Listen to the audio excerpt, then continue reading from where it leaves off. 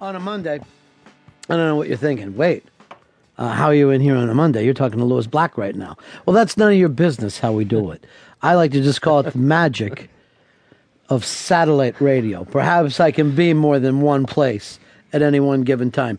All right, it is the Ron and Fez Show. Thanks for starting us off today, Ig. You're the best, and you are completely right. Sometimes you have to be the dog. Everybody knows this. Sometimes you got to be an atomic dog if she needs you to. Dave, are you ready to be a dog for your chick if you have to? Hell to the yes. Are you ever ready to be a man, though? That's your call. I am. I'm working on that one. Earl, you ready to be a dog? Woof, woof. Then how come you never do? How come you never do? He thought you meant licking his own balls. Lily, do you... And he's doing that now. He's and, good. And smelling his ass. Lily, do you ever need the man to submit, or do you like to submit?